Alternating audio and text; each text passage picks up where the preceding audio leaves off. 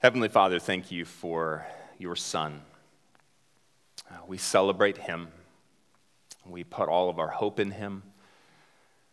Our lives are in him and all that he has done on our behalf. Lord, help us to grow in our knowledge and our love, our heart for him, that we might bring honor and glory to you in this world. And now, God, open us up to your word. Help us to learn and to be changed more into the image of Christ. And it's in his name that we pray. Amen. So this Christmas, it was confirmed that Aaron and I are bad parents. We were putting our Christmas tree up, and we're going through all of the ornaments. And we're pulling these things out, and we've got, Kira, my daughter, my oldest, we've got her 1-year ornament and her 2-year ornament and her 3-year ornament. And she's 9. We already have her 12-year ornament and her 13-year. She's just set. And then we're pulling out all these things that she's made. Just ornament after ornament. And then we're looking. Oh, wait. Okay, there it is. My oldest son does have a 1-year ornament. Put that up. Poor third child. He didn't even have an ornament at all. Thank goodness for Amazon. We could back order. We found a 2013 ornament for the 1 year first Christmas, and we just pulled that and bought it and had it sent to us to put it on the tree. Third children just really get the short end of things. You just kind of forget about them. And a third child just went, yep, that's true. But as we think about being parents, there's this struggle with nature versus nurture and how much is, which one. And I actually have solved it, just in case you want to know. When my kids do something well, it's nurture. And when they do something bad, it's nature, my wife's. Absolutely kidding. In fact, my wife was the kind of child that, she got herself in trouble. Her parents didn't have to actually discipline her because when she did something wrong, she'd put herself in her room for timeout. My daughter is a little bit like that. My boys, they're not. Raising kids is challenging. Trying to figure out what it is that makes them tick, why one child is like this and another child is like this. Why one child did this one day, but then the next day, they did a really good thing, and you're thinking, what happened? What is going on? What is my role? How does it all play together? Today, that is kind of an overarching idea through this genealogy. Instead of taking individual people like I did last week, I'm going to take little groups of grandfather, father, son, and kind of tell their story together and the way in which their lives kind of interacted with each other, related to each other, impacted each other. And in each one, just see if we can kind of pull something out. We're looking at families today and kind of all the messiness that is part of that. And I'm going to do something I rarely do. I'm going to use a podium.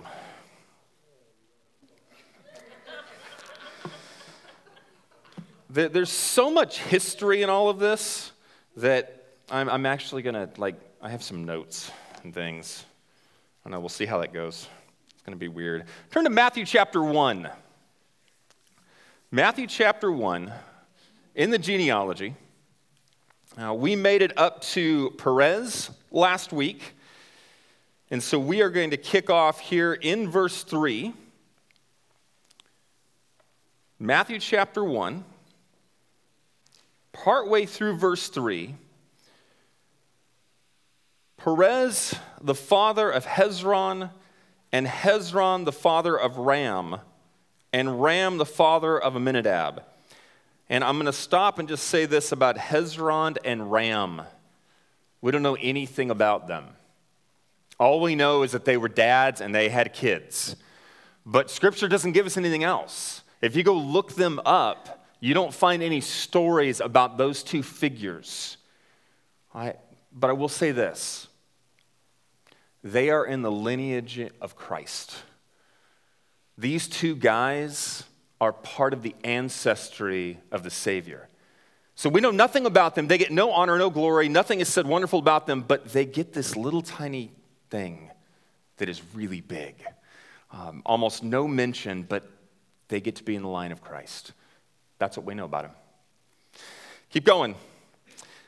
Amminadab, the father of Nahshon. I want to talk for a minute about Nahshon and Amminadab. Amminadab is similar to the two guys before that. We don't know much about them, but we do know something about his kids that might say something about him. Here's what we know about Amminadab. His daughter marries Aaron, the high priest. In order for that to happen, there had to be something significant about their family. You don't take just any random person and make that person the wife of the first high priest. Something about Amminadab's family made it so that his daughter would become the wife of the first high priest. Now, his son, Nahshon, who we're talking about right here, Nahshon becomes the lead of the tribe of Judah. And here's what we know about Nahshon. It's not much, it's just a little bit. Nahshon is the one if you go into the book of Numbers, all the tribes are put together in the whole first 10 chapters of the book of Numbers. It's all about putting the tribes in order because they're getting ready to march toward the promised land. So they're getting them in order, and part of that order means setting up the worship time, and the tribes are supposed to bring a sacrifice forward. Now, in order, Judah was number 4 in the counting, but Nahshon, the lead of Judah, he is the first guy to step up to make the first sacrifice. And the rabbis pick up, and there's a tradition about Nahshon that he was the one who would burst forward. Okay, the rabbis say, and this is not, we don't have any history for this, but the rabbis say he's the first one to step into the sea when it parts. I mean, if you can imagine being on that beach and these massive walls of water, how loud the crashing of this water would have been and what it would have taken to be the first person to step into that. He's considered the first guy to step into it. He was a man of action, a guy who took his faith seriously. Let's be the first one. I'm going to step up and make the sacrifice. That's all we know about him. What I found interesting, and I'm conjecturing a little bit, raise your hand if you're proud of your kids. Good. Hopefully your hands are up. If you have kids, that is. I know at times, and you read stories, you hear stories, you get the anecdotal evidence, that at times there may be a little bit of jealousy in parents as their kids get attention and honor and glory and success in a place maybe where you didn't. There are parents who try to live through their kids. You know, I didn't succeed at this, but I'm going to make sure you succeed at this, no matter if it kills you. Sometimes the kids can become pawns. The kids can become things that we're trying to get our name out there. And the one thing I will say about Amminadab is we know nothing about him, but his kids seem to be pretty awesome. I wonder how much pride he had in his kids. If he was willing just to let all that go. I don't need the honor. My kids are getting it, and I'm good with that. Keep going with me. Nahshon, the father of Salmon, Salmon, the father of Boaz by Rahab, and Boaz, the father of Obed by Ruth. All right. Here's a family. We're going to look at Nahshon, Salmon, Boaz, and Obed all together. Okay, this group. So you got great-grandfather, grandfather, father, son. If you take those 4 and put them together, the only one we really know hardly anything about is Boaz. And everybody knows Boaz's story, right? This is my summary of Boaz's story. All right, this is found in Ruth. Boaz is the man who steps up to redeem the property and the family of somebody who lost a husband. Right? Naomi lost her husband, Elimelech. Her daughters lost their husbands, and so she told her daughters, just go back to the land where you can be provided for. And her daughters say, no, we're going with you. And so they go back and they have nothing. And in this culture and in this time, those women could not have provided long-term for themselves. So Ruth, to take care of her, goes out and she starts into one of these fields. It's Boaz's field. And eventually Boaz will step up to the plate and he will go to the town gates and he will become the kinsman redeemer. And he will come because there's a relative that's actually closer to the family than Boaz who has the right to redeem them. Boaz will say to that one, are you going to exercise your right or not? Because if you're not, I'm going to. And he will step up, and here's what he'll end up doing. He'll purchase their property that needs to be done. He will take Ruth as his wife, and he will take his first child, Obed, and allow that child to be the offspring of Elimelech. He will essentially give up his firstborn so that the brother can continue, or the other husband, the line can continue, which is part of the reason that the original relative wouldn't. And I don't know if you remember last week, Judah, his second son would not have a child with Tamar because he knew that that child would end up raising up offspring really for his brother, and he wanted his own offspring. Boaz doesn't do that. Boaz is willing to step up and make all of that sacrifice to do the right thing. Now, the story is much more complicated than that, and there's so much more going on in that story. And at some point, Heather would like to preach the entire book straight through. It's one of her favorite books. It is an amazing story. But remember Nahshon, the guy who steps forward in his faith? Now his grandson is doing a similar thing. Boaz is stepping up in this huge way to redeem this family, to redeem this land, to redeem even a family line that he has no connection to, because that is the right thing to do in this situation. And he steps up to do it. I read this story this week about Heather Kruger. She was diagnosed 2 years ago with stage 4 liver disease. At diagnosis, she was given a 50% chance of living 2 months. I mean, it was serious. Another man, Chris Dempsey, former Marine, he learned about it. And he got in touch with her. He was tested. He stepped up and went through an 8-hour operation to give her part of his liver so that she could live. They didn't even know each other. He didn't know this woman, and he saved her life. There's a couple of quotes by her. I mean, she's just in total shock. Even from the phone call, she wasn't sure if it was even real. What stranger just steps up to go through this to save somebody else? That's Boaz.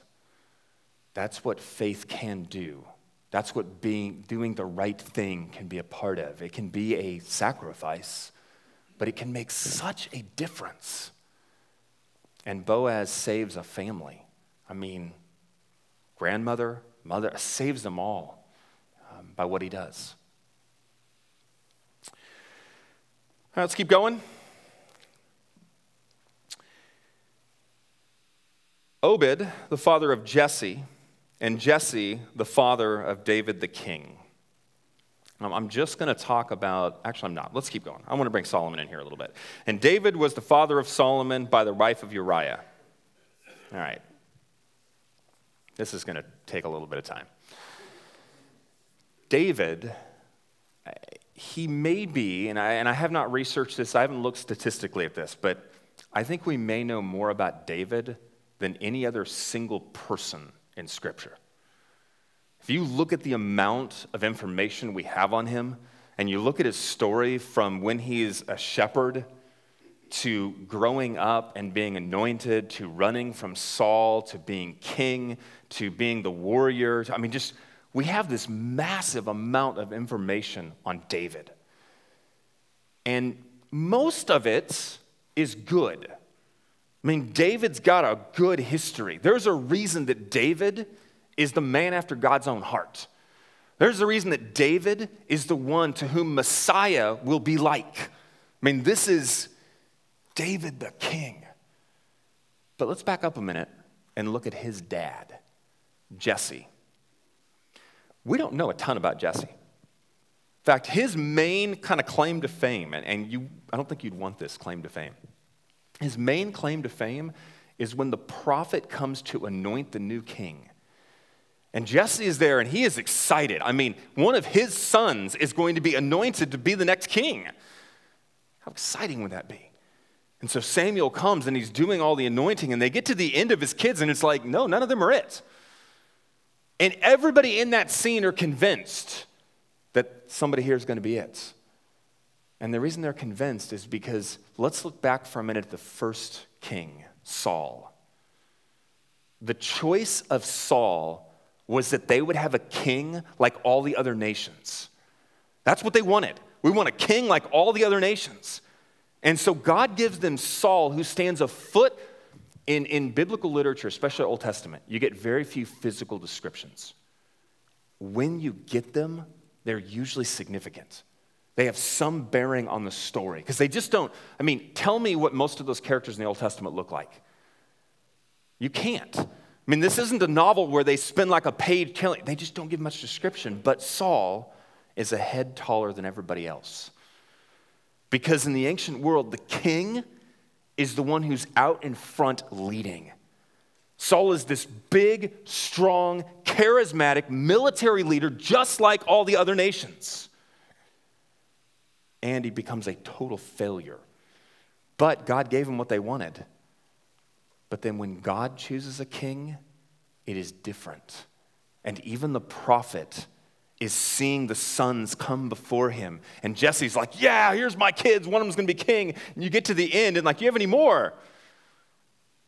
Not really. I guess I got a little one. He's out there with sheep where he belongs. That's Jesse's claim to fame, really, is the moment that he completely gets it wrong. That he has no confidence in his youngest child. Do you treat your children differently? Are there kids that you think deep down, subconsciously, this one is going to make it, and I'm giving more to that one than to this one? 'Cause that's that little tiny picture you get of Jesse. Is this father who kind of leaves the little one out there to take care of the sheep where he belongs, and yet, you all know the story, God doesn't look at the outside, but the inside. And the story of David, if you were to take all of it and try and sum it up, it's the story of heart. It starts right there, looking on the inside. It's the language that later, when Saul's being condemned by Samuel, Samuel will say, a man after the heart of God. Later on in Acts, when the story's being retold, you'll get that famous line, a man after God's own heart. And when you read the story of the kings, the good kings have the heart of David, and the bad kings don't have the heart of David. And heart keeps getting associated with David even after he passes and you're going through the lineage of the kings. Because at the core, David's story is the story of a heart after God. Which means this, because let's talk about David's sin. You think you've messed up? David messed up. I feel even bad saying it in that way. It's so horrendous. Hey, this is David's story. Things are going pretty well up until partway through 2 Samuel. And then the first clue you get, the army is off at battle. David, the king who should be leading them, is back at home, standing on a rooftop. And David's looking around, and he sees a woman, and he thinks, I want that woman. Please don't let anybody tell you that Bathsheba can be blamed for this, as if somehow she seduced him or forced him or something. She had no power whatsoever in this circumstance. The king wanted her, the king was going to get her. And so the king sleeps with her, then they have the child, because that's not even the worst of it. Then to cover up his sin, he finds out who her husband is, makes sure her husband is the front line, which, by the way, where should David be? At the front line. Sends the husband to the front line so he'll die, and David's secret can be kept. That is awful. However, when he's confronted with the truth, David confesses his sin. David owns what he did. Ultimately, a heart after God is not perfection. It is not always doing the right thing every single time. But it's following God no matter what you do. Whether you're doing the right thing or the wrong thing, it's being able to turn and have the humility to recognize your sinfulness, to accept the consequences. He was a man after God's own heart because I think he wanted what God wanted more than anything else. He didn't always succeed, but that's what he wanted more than anything else. A man after God's own heart. Now, unfortunately, Solomon, who follows David, Solomon, as you all know, is known for what? Wisdom. You know, he makes a great prayer. When God says you can have anything, Solomon says, I want wisdom. That's a great prayer. Wisdom is really, really important. But Solomon seems to lack something. Heart. See, Solomon is able to do some things. Solomon is able to solve everybody else's problems. Solomon can see what's going on between two people and have the wisdom to say, you need to do this, you need to do this. I have insight into what's going on with you. Solomon has some administrative policies that expand the borders of Israel more than his father or grandfather did. He's very aggressive. He is rich. He is well known. And yet, Solomon can't seem to see his own issues. Solomon can't seem to take his wisdom and turn it this way.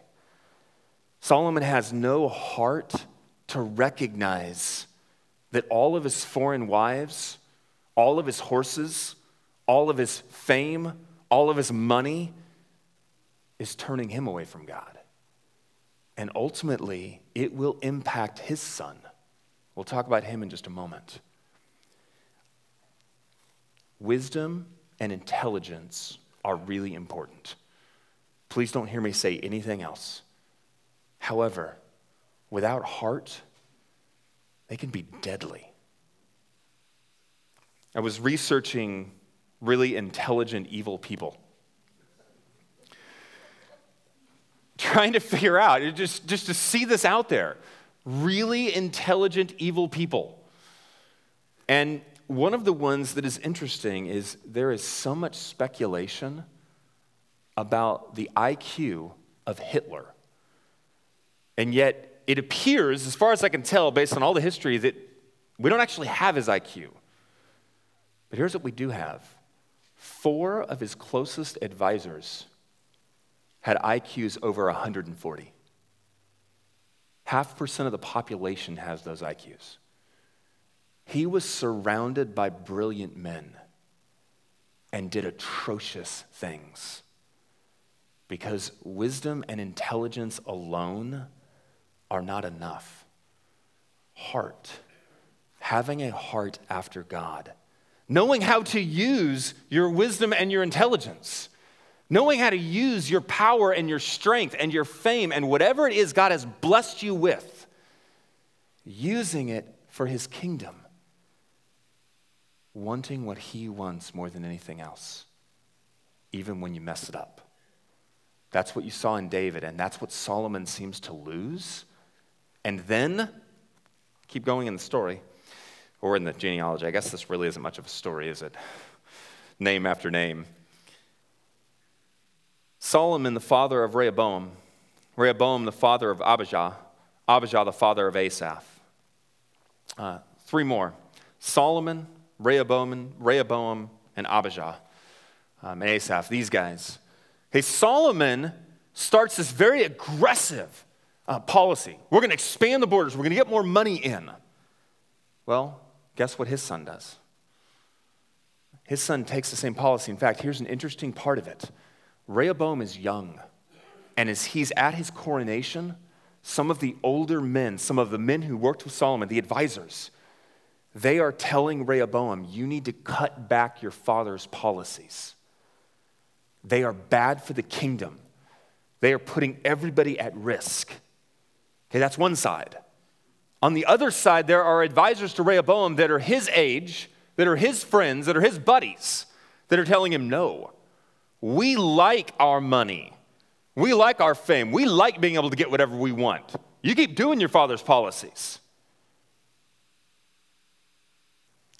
I want to say something to everybody in the room, because basically, in some way, we are all young. There is somebody older and wiser than us.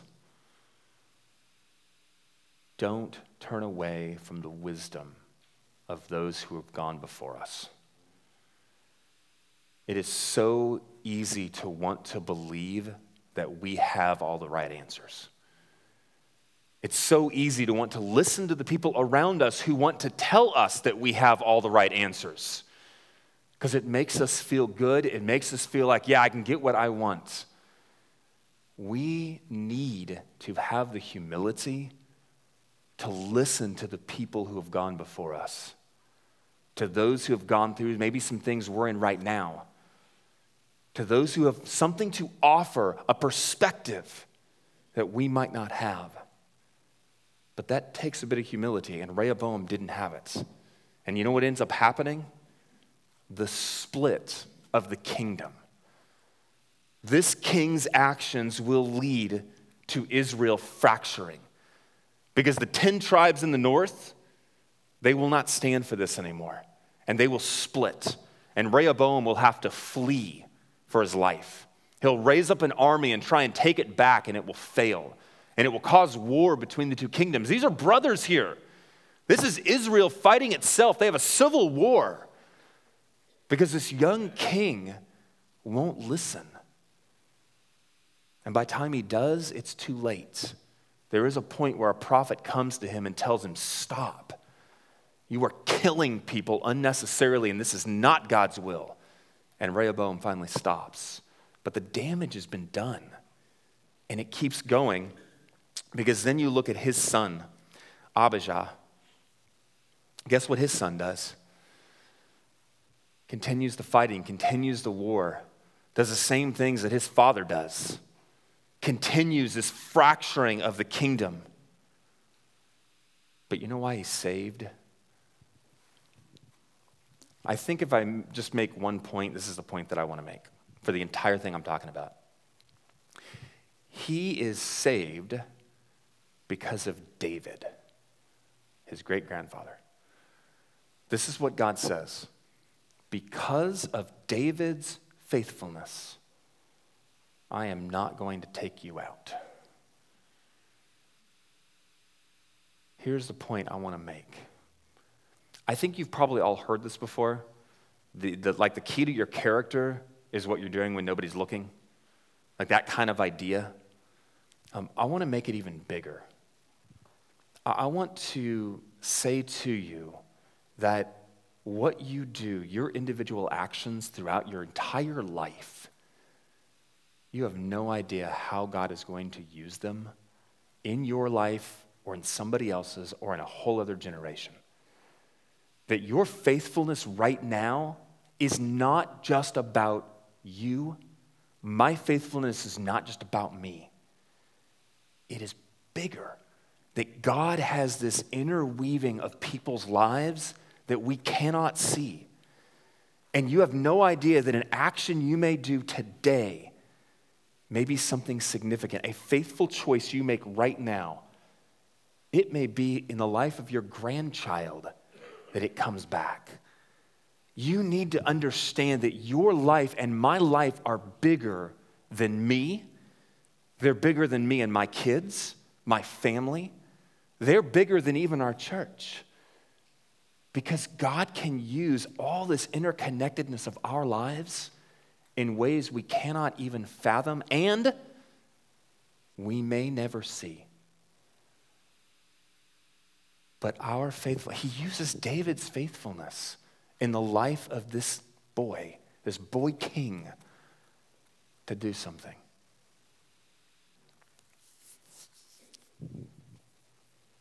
That story, Heather and Chris, the lady with the stage 4 liver disease and the man, they don't even know each other, and he comes and he gives part of his liver to save her, and she lives. And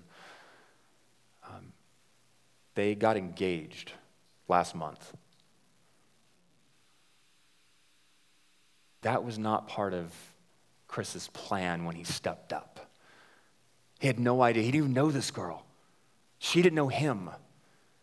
But his faithfulness 2 years ago ended up turning into a wedding for these two. You have no idea the way God may use your faithfulness. You have no idea when you are following him, the lives you may impact that you don't even know you're impacting. But that's because God uses us in this great, big, beautiful story that he has going that we only get to see little parts of.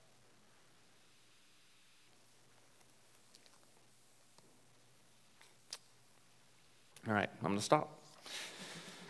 I got some more to go, but it's time, so we'll stop. That's how this series is going. We just go until time says it's time to end. I actually did think for about 5 years, I'm not sure I've told Erin this or not. She gets to hear sometimes things like as I'm preaching, and then later on I hear about the fact that she heard it for the first time while I was preaching.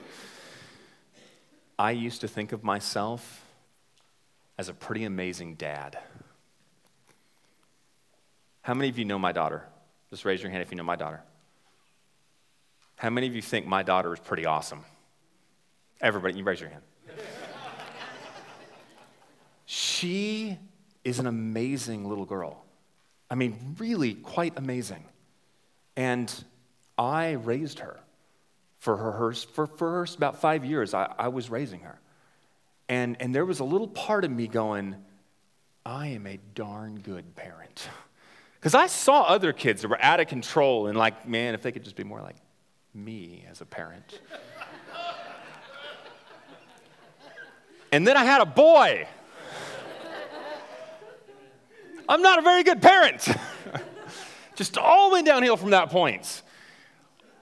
But this morning, I almost didn't make it to church because I had a small heart attack this morning. This is what happened. We're getting ready for church as we do each morning, and we're running late as we do every Sunday morning. And almost an offhanded comment because I'm trying to get one child ready while getting another child fed while getting this done over here. And I said, Kira, get your shoes. Everybody, we've got to get our shoes on. Kira, and I'm talking to her, and my son is going by me, my 5-year-old, and he just turned 5. He's heading kind of up the stairs, and I'm thinking he's going to play. I'm like, dude, we needed to leave 5 minutes ago. What are you doing? I'm getting my shoes on like you told me to. You're doing what? That has never happened before. Like, I tell him go get his shoes on, and he doesn't do it. I literally made an offhand. We got to get our shoes on. And my 5-year-old was getting his shoes on. It was incredible. That is not me. It might be my wife, but it is not me. I have learned to sense that I only have a very small impact overall. It seems like they're just going to do whatever they want to do, and I'm trying. But I do know who impacts my 2-year-old.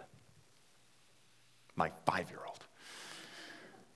My 2-year-old says and does whatever his older brother does. And half the time he doesn't understand what it is, so he has no context for it. And so he says things that don't make sense in the midst of what he's saying it, because that's what brother said, but yeah, he was saying what actually meant something. You're just saying it, and like it doesn't fit what you're doing, but he follows what his brother does. And this is what I thought this morning. The more I can impact my 5-year-old, the more I'm going to impact my 2-year-old.